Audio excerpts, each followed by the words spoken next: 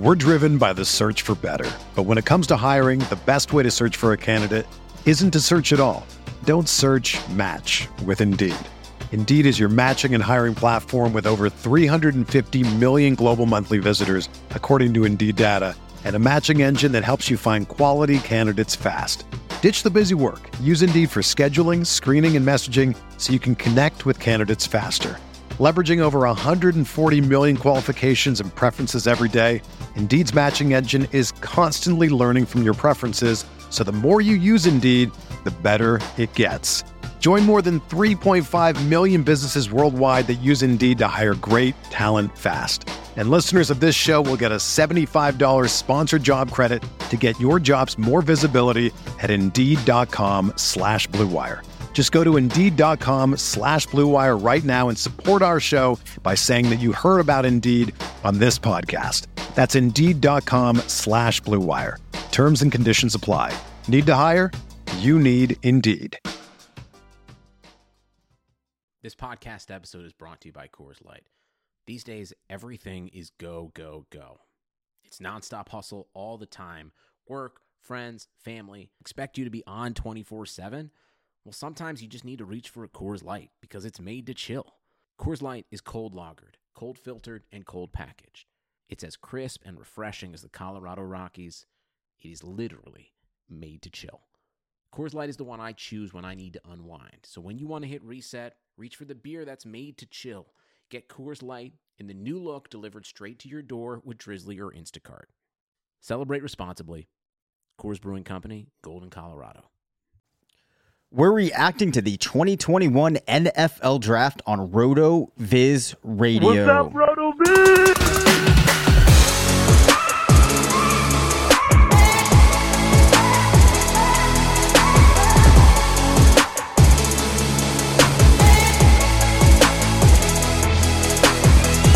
Welcome into the RotoViz Fantasy Football Show. I'm Dave Cabin alongside Curtis Patrick. We're two of the owners here at RotoViz. Unfortunately, Curtis was out last week.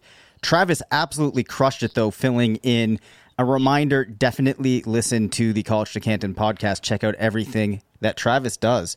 But Curtis, let's quickly get your thoughts, just reacting to the draft, how exciting you thought it was. There were any major surprises? I had the awesome time talking to you, Sean, Blair, Travis after the draft at our ranking summit. So I have some of the ideas of what you're thinking, but some more time has, passed now. Are you still riding a high from this draft? Yeah, I am. It's definitely been an emotional journey, though. There's all of this investment that goes in literally months. I mean, I really start taking the next year's draft, as a serious dynasty player, as a content producer, as a co-owner of a site, thinking about, what do our subscribers need? I mean, really from about October on, I'm acutely focused on, okay, what is this class really looking like? Starting to formulate thoughts, starting to inform, value equations for trading and, how many picks do I really want this year? All that stuff. And then the individual profile work. And then you have the draft and it's like, all this build up. It's you're going to prom, it's wedding night, whatever, it's like the actual event. And then, then the afterglow, is it positive? Is it negative? And I felt like our team, we were excited about some landing spots. We were also really frustrated by some landing spots and by some of the specific things that the teams did with players that we really liked. I know, Sean was highly frustrated with Urban Meyer and his selection of Travis Etienne in the first round and just really, hated it. And I was praying that, Najee Harris wouldn't go to Pittsburgh because of the line problems. Now, luckily they did invest there just a little bit. But that I kind of wished he would have gone to a place that was better equipped up front for him and his style in year one. And then, some of the receivers, we all liked Rashad Bateman, and he goes to a low volume passing offense that also invested in wide receiver, a couple years ago and through free agency. And, there's just, scenario after scenario after scenario, but then the dust settles. And what's happening is some of these players, and we're going to talk about some of them in the next few episodes, Dave, some of these players that go in the middle of the NFL draft because of positional biases that exist in fantasy football, they're rising up the board. And some of these receivers who we were maybe didn't think hit from a situation perspective for year one, now they look like bargains. And so I'm just, the excitement's all back all over again. And, the rookie drafts and all my FFPC leagues and some of my other dynasty leagues certainly helped that. But I think it was a perfect rescue attempt by some of these middle round running backs to push themselves up the board and rescue the value, or I guess maybe it helps protect against the relative or perceived downside of some of the receivers landing in suboptimal scenarios. So yes, very, very excited. I've got so many takes stored up that, didn't get to share last week with Travis standing in. So very pumped up for an awesome trio of episodes this week, Dave. Awesome. Yeah. So we are going to stick talking about rookies this week. Next week, we'll get back into some implications where we're talking more so about things that could also apply to redraft leagues. Although I do think that everything we're going to talk about with these players is pertinent to redraft leagues. I've always been the person on the site that's been more focused on redraft than other players, and I still think that it's super important to cover all of these. I was in some rookie drafts over the weekend. To your point, it's been interesting to see Michael Carter and Trey Sermon now in some of my leagues making their way into that sphere in the first round where they're going ahead of guys like Rondale Moore, which has been really interesting. So I normally am excited about the opportunity to get various players when I'm in that first weekend of all of my rookie drafts. But it was funny because I kept needing to take Rondale Moore because in one of my leagues, he even fell to the 112. And at that point, I'm taking Rondale Moore, pretty much without any hesitation. So it's been interesting to see how things have fallen out. We have Trey Sermon in some of my leagues creeping up to like the 106. He's the player we're going to lead off with. I've also been really surprised to see the reaction even for players like Kenneth Gainwell getting into the mix around the turn of the first round in some of my leagues. And the interesting thing always for me is the group of players that are in these leagues, in some cases, seem to value certain players, and then in another league, you'll see this player fall to the third round. So I'm curious as we work our way through some of these names, where you've landed now that you've had some time to think about them. Henry the Cat is really making his presence known. Curtis, I don't know if you've really got to see him a lot on the podcast yet, but you are getting a full slate of Henry tonight. Nonetheless, let's make our way into talking about these players. We're going to lead off with Trey Sermon going to San Francisco at pick 88, a spot that I think a lot of people viewed as one that would be a great landing spot for any running back. Now, I know that we had talked about him a couple of times, that we liked him, had an interesting profile. If you tried to look just for that raw production, there wasn't too much that you could point to except a terrific stretch after he took over for Master Teague at Ohio State. The athletic profile is all right, but I think people are going to look past that because he's going to a San Francisco team where last year you had Jeff Wilson leading the way in attempts. Raheem Mostert was banged up, only played 8 games, had 104 attempts. Jerick McKinnon, 81 attempts. The ball was spread all around. We know that's something Kyle Shanahan likes to do. Do we see Trey Sermon come in, assert himself in this offense, be his right off the bat? How are we feeling about Trey Sermon? Well, as you mentioned, you and I think of the 5 rankers were the highest on Trey Sermon. I've liked him, really dating back to 2017 as a freshman at Oklahoma. In my Devy leagues, he's a player I've owned a lot of. And so I've, just naturally followed, his career as it's developed. And, if it wasn't for just a very weird 2019 where he seemed to be kind of usurped by some lesser players at Oklahoma, and really taking that step back after that exciting sophomore breakout campaign with 13 rushing TDs, that's what really derailed him. And so he transfers during a COVID season. It takes a bit to assert himself in the Ohio State backfield. Master Teague was someone who, had invested a lot of time, was a highly touted recruit for Ohio State. And so it's natural that it takes a little bit of time for Sermon to overtake him. But, when he did, as you mentioned, he really looked brilliant, looked like a difference-making type player.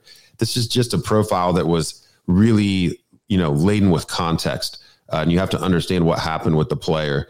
And, ultimately for his career, over 450 rushing attempts, averaged nearly 6.5 yards per carry against, stout Power 5 competition in the Big 12 and especially in the Big 10. He's a decent receiver. He's got adequate speed, 51st percentile 40 time, a 57th percentile shuttle. You can move a little bit, an elite 3-cone. 92nd percentile 3-cone, and very explosive. You can tell that, by those jumps at 87th percentile broad and 78th percentile vert. He's just really an interesting player. And to land in San Francisco, he's one of these players that really did probably hit an optimal. He got the day 2 draft capital, which we weren't sure about. So he goes on the right side of that. And then he lands in a Shanahan offense that's just, whether it was him or his dad, it's produced a lot of fantasy studs over the years, certainly players with a lot less draft capital than what Sermon ended up with. So Raheem Mostert, I've heard that he is a potential summer cap casualty. Could he be included in a potential Julio Jones deal? The irons are really getting hot on a Julio to San Francisco move, and perhaps running back being a need for Atlanta. There's something that happens there to help get that deal done. But yeah, I'm really excited about Trey Sermon. I don't know if he'll lock the backfield down in year 1, but you have to like him to really break out at some point during his rookie contract. In this system, when they invested what they did with all the other playmakers, I tend to think San Francisco is going to be a pretty good squad here in the short term. Maybe not in 2021, but certainly in 2022. And Sermon should, reap the benefits of that. So I drafted a lot of them in my dynasty leagues that draft before the NFL draft and had the Devy shares as well. Actually, it will not probably have any of them in actual dynasty rookie drafts, though, because of what he costs. And I still believe that some of the higher drafted wide receivers are better investments for us, Dave. Yes. So I agree with that point. From my perspective, this landing spot really did propel him up to the point where you can make a very solid argument about him being the 4th running back in this class now. I tend to think that he should be. And I mean, he's a 22-year-old running back coming in. When you look at the other group of players that they have there is not much of a reason that you shouldn't default to the fact that at some point he's going to step in and at least very seriously challenge to come in and be the 1A there, if not the main guy. Of course, we know it's a team where they're, maybe not ever going to go to that true just system where they're running with one guy. But I feel very good about Trey Sermon now. I actually almost reached for him on a couple of spots, still lean towards this stronger class of wide receivers, but I think that's a testament when I'm starting to think about that, about how I feel about the landing spot. So that is pretty exciting. Let's move along, though, now. A player that I'm just going to come with it, Nico Collins. What do you make with this, right? Because he's going to a team in Houston where there's a lot of uncertainty right now. We don't know what's going to happen with Deshaun Watson. But if you look at this group of pass catchers that are there now, Will Fuller, not going to be there. Randall Cobb, so old. Brandon Cooks, right? that's the note. That's the note on Randall Cobb. That's the note so on old. Randall Cobb, right? Kiki Kute, Chad Hansen, Kenny Stills, Stephen Mitchell, DeAndre Carter, Isaiah Coulter. These were the guys in that offense last year. There's no reason to think that if you have a rookie that is very talented coming into this system, they should have a very decent chance of finding target share. The question is, though, is that going to be a target share that we should be interested in? Nico Collins was interesting to me heading into the draft as a player that was 6'4", 215, one of the larger players in the class, a freak score in the 96th percentile, 92nd speed score, played his college ball, for those of you that need a reminder, at Michigan. Only 13 receiving touchdowns, though, on 27 games in his career.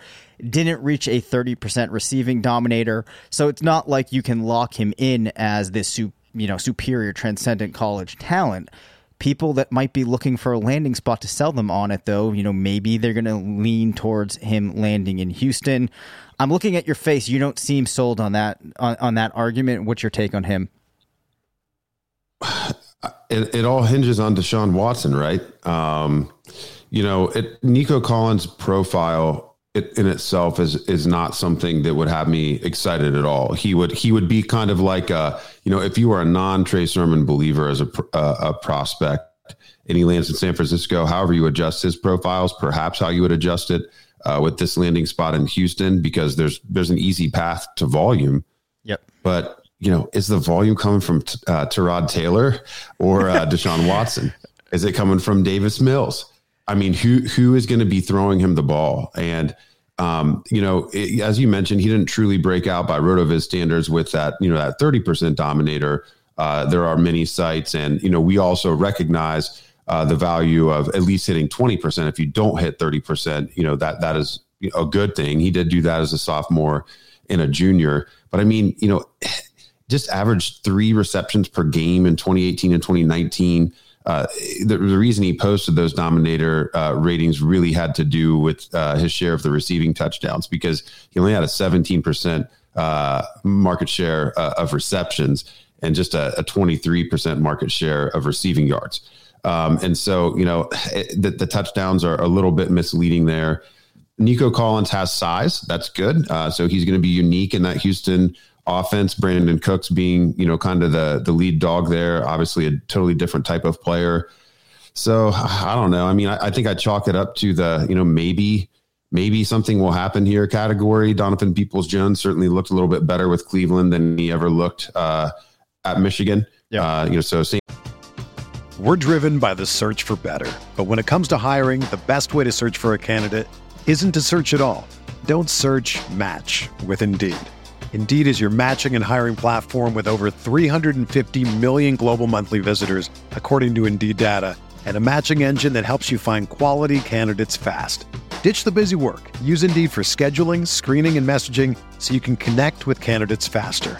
Leveraging over 140 million qualifications and preferences every day, Indeed's matching engine is constantly learning from your preferences, so the more you use Indeed, the better it gets.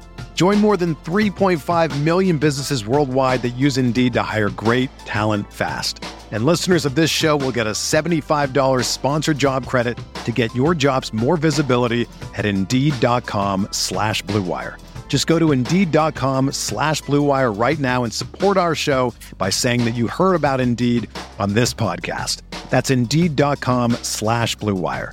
Terms and conditions apply. Need to hire? You need Indeed. Offense and, was a teammate there. It's possible that Harbaugh offense and the lack of Wolverines' strong QB play over the last couple of years has held down, some talented players. And so we have to keep that, potentially in mind. I think he's a speculative buy. He was really off my board. Really would have not had any shares of him except for this landing spot. So for me, he'd be, very interesting in the late 3rd to early 4th round of a draft on a team if I needed a wide receiver. But he's not somebody like, you're looking at a late 2nd round guy, or like, I'm not trading a next year's pick to get back into a draft to take Nico Collins. That's probably the best advisement I can give there. What about you, Dave? Are you rosier on his outlook? No, I'm not. I think that for me, he was a guy heading into the draft where, it sounds so cliche to say, but in the right spot. But what I mean, I think, or the way I was framing it, was more like on just a good team where maybe he can be used in certain situations. They can, you could pencil him in for more goal line work or for high quality opportunities. And that's not to say that, there isn't a way that Houston could use him, but with the situation being unclear, it's hard for me to picture a way that he comes in, even maybe with Deshaun Watson, and gets used in a way that elevates him up to the type of status where I feel like there's enough upside with this pick for me to forego some of the other players that I've seen go behind him.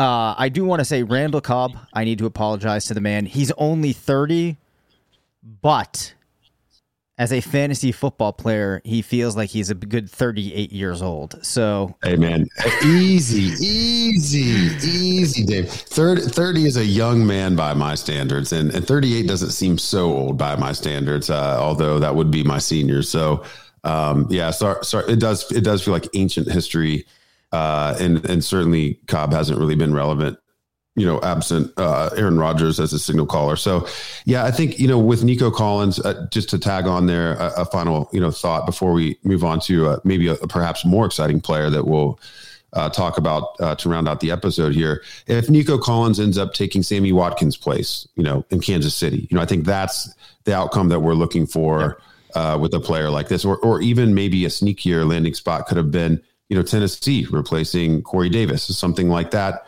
More dynamic offense, and certainly less confusion around what's happening with the plan for the team, the general direction of the team, and the quarterback that's going to be throwing the ball. So, I don't know. I mean, I think his ADP is going to be very spiky, and so I don't even know. He's certainly, every player is going to have an ADP, but I think his bars, he could really go anywhere from the mid-second to undrafted and rookie drafts, and nothing would surprise me. So if Nico Collins is on your board, I think the third round's a safe place to target him, and you probably will generally be able to get him there.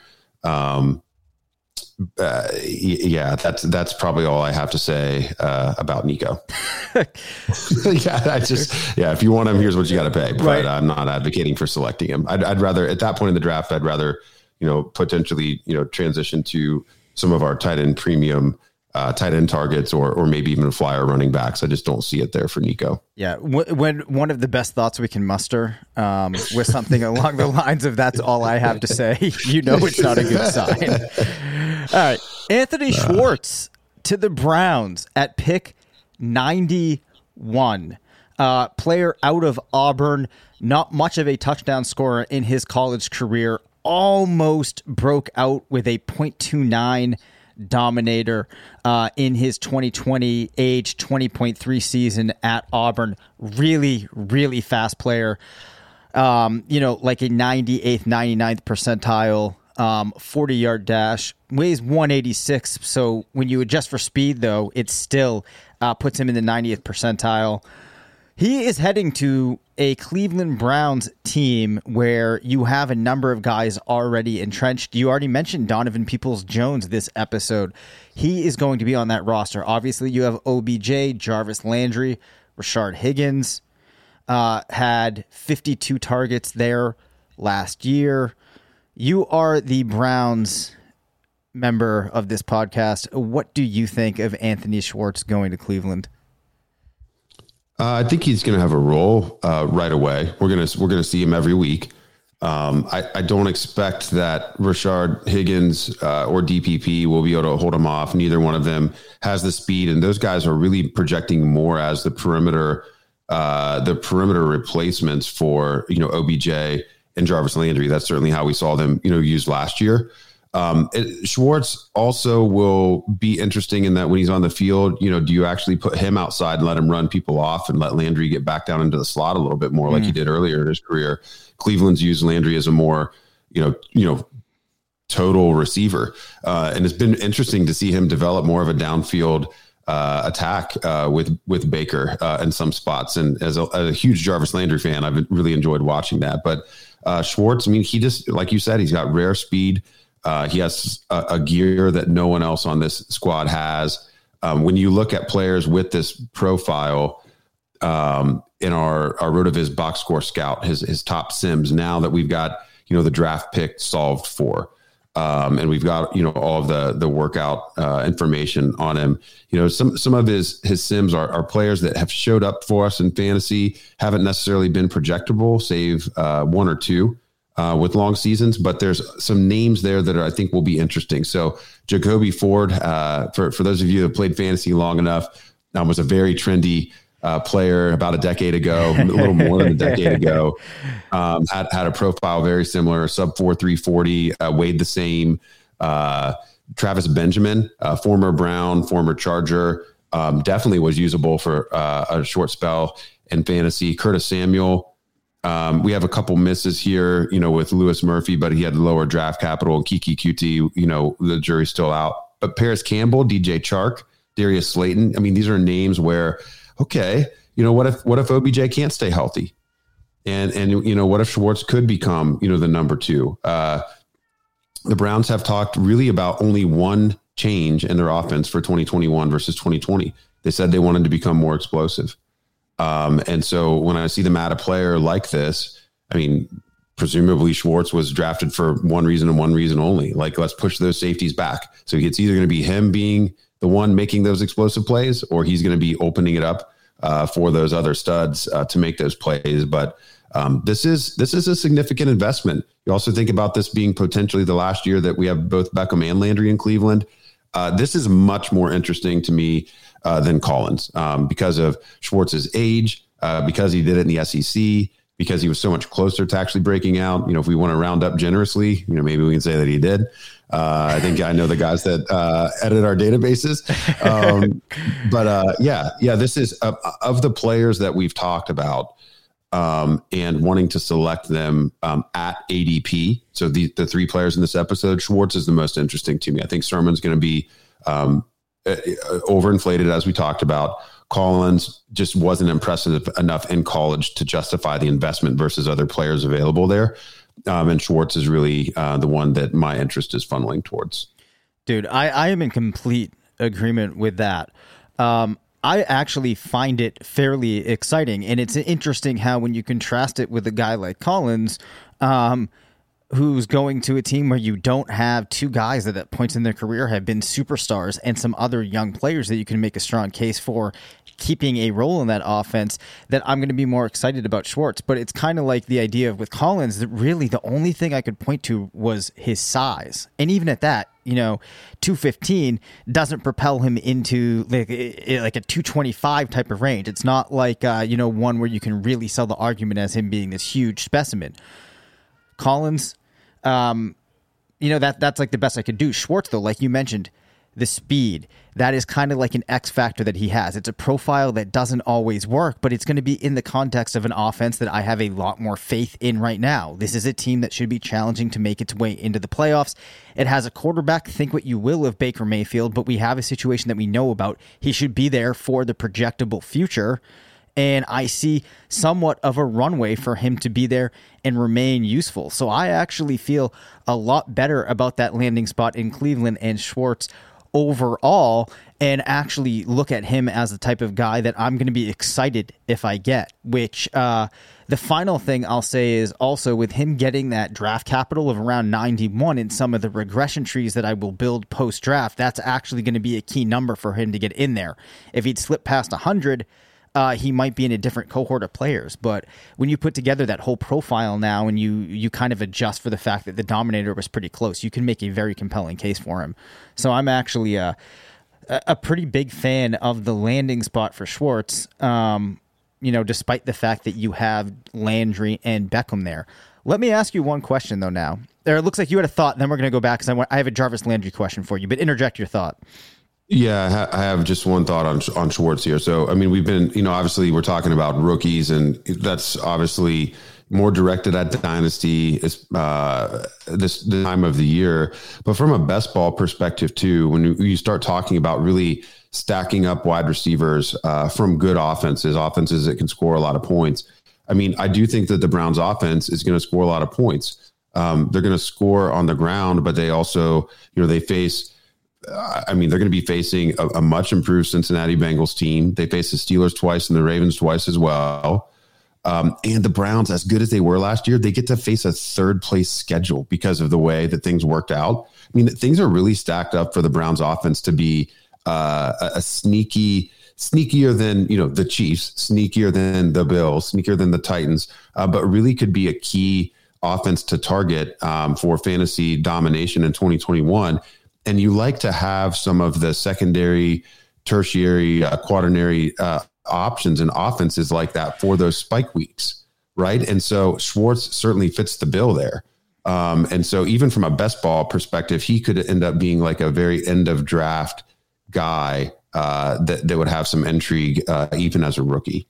That's really interesting when you frame it like that. I think one of the things, too, with the Browns, I feel like it might be going back now like 2, maybe even 3 years. They're a team that a lot of people have been thinking is going to take a major step forward. Some people might feel like they didn't take as big of a step as they wanted, but they're definitely a team that is trending up. in comparison to, other landing spots that you might have had for one of these young wide receivers. So my question goes back to Jarvis Landry. With what we know about his career arc and how he has been pacing and trending the last couple of years, let's say he does get into a position where he's playing a lot more out of the slot. At this point, do you think that is going to boost his fantasy value, at least in the short term, versus him playing more of that complete wide receiver role? I'm not sure. I'm not sure. I mean, as recently as 2019, he was the wide receiver 12.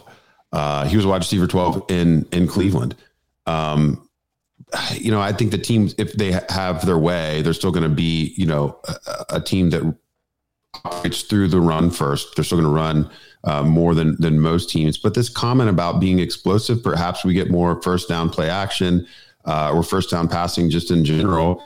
And I don't think it's really that radical to say that Landry's the most, reliable player on the offense in the passing game. I mean, we don't know if OBJ will be available in any given week. And he had an exciting game against Dallas last year. But besides that, honestly, it's hard to even pick out any signature performances from Beckham since he landed in Cleveland. And Baker seems to have much better chemistry with Landry. So if the offense takes a step forward, whether Landry goes to the slot or not, if the offense takes a step forward, I mean, Landry's probably the one that would stand to benefit the most if Baker takes that next step. He just seems to be the one that the offense kind of goes through. So whether it's shorter routes or just a bigger piece of a bigger pie, or even the same percentage of a bigger pie, Landry is not somebody that's like dead. Like, he still has a fantasy heartbeat from my perspective. I think he's almost always, I don't know that there's ever been a year where he didn't end up being a value based off of where he was drafted. And I expect the same to be true in 2021. Okay. So a couple of things there. Friedman and I got into a couple of arguments where I have made the case a number of times that I think Landry might be a better receiver than Odell Beckham. I won't make my full case because I've done it so many times, but some of it goes back to the fact that when they played together in college at LSU, Landry saw more usage, was able to suppress what could have been this dynamite prospect in OBJ. When you saw what he did early in his career and you go back and you looked at what people were thinking him coming out of school, it's pretty interesting that Landry was able to keep him, somewhat down on draft boards. You look at their career in the NFL, I think that there's been a lot more production from Landry. Now, granted, Beckham has missed games. Now we're seeing them with the Browns, and it looks like, he's the player that gets to be used in more situations and actually ends up coming through for the team more often. My final point on Landry will be he's been one of my favorite players, but I think that the point that you made about the fact of him being a player that's a value at his ADP is the key. He's not the type of guy that at this point in his career I would recommend anybody aggressively go out and try to get, maybe skip up around on ADP for him or anything like that, because of how reliable he has been. He's always been a guy that's played just about 16 games every year. I think there might have been one season now where he only got 15. But that was just the key point that I want to harp on there is, though I have said that I'm a little bit lower on Landry this year than others, I'm not completely off of him, but at the same time, it's all in the context of the ADP. Yeah, I mean, let's talk about his best ball ADP in the RotoViz FFPC ADP and exposure report. I've got him dialed up here as we close the episode. I mean, he's got a 10th round ADP. I mean, 114.8, wide receiver 42 off the board. He's gone as late as pick 12. Yeah, I mean, sign me up, man. If I can get Landry as like my wide receiver 5 or 6 in a best ball construct, like that's super exciting. So that's kind of a cool little bonus nugget. We didn't even plan to talk about Landry, but you've definitely got me in a good mood, and I think it's gonna this positive juju around my brownies and around one of my favorite fantasy players of the past decade. And Landry, the good things to come in the next couple episodes, Dave, for sure. Yeah, well, I had plans of keeping this episode a tight 22 minutes of discussion between us, but then Jarvis Landry got mentioned and it was guaranteed to take us off track. That does bring us to the close, though. Reminder, send us in a comment or a question at 978-615-9214. You will have a chance to win a shirt. I also want to urge you to go to rotoviz.com. Go to rotoviz.com/podcast. Use the promo code 2021 RV Radio at checkout. Get a 10% discount on a 1-year subscription. And also, I know you have the time to do it. Please go leave us a 5-star review and check out all of the other podcasts we have on RotoViz Radio. Thanks for listening to the RotoViz Fantasy Football Show. Don't forget to rate, review, and subscribe. Follow us on Twitter at DaveCabinFF and at CPatrickNFL. Email us at rotovizffshow@gmail.com. Visit rotoviz.com/podcast for more information on listener-only discounts. And until next time, thanks for stopping by.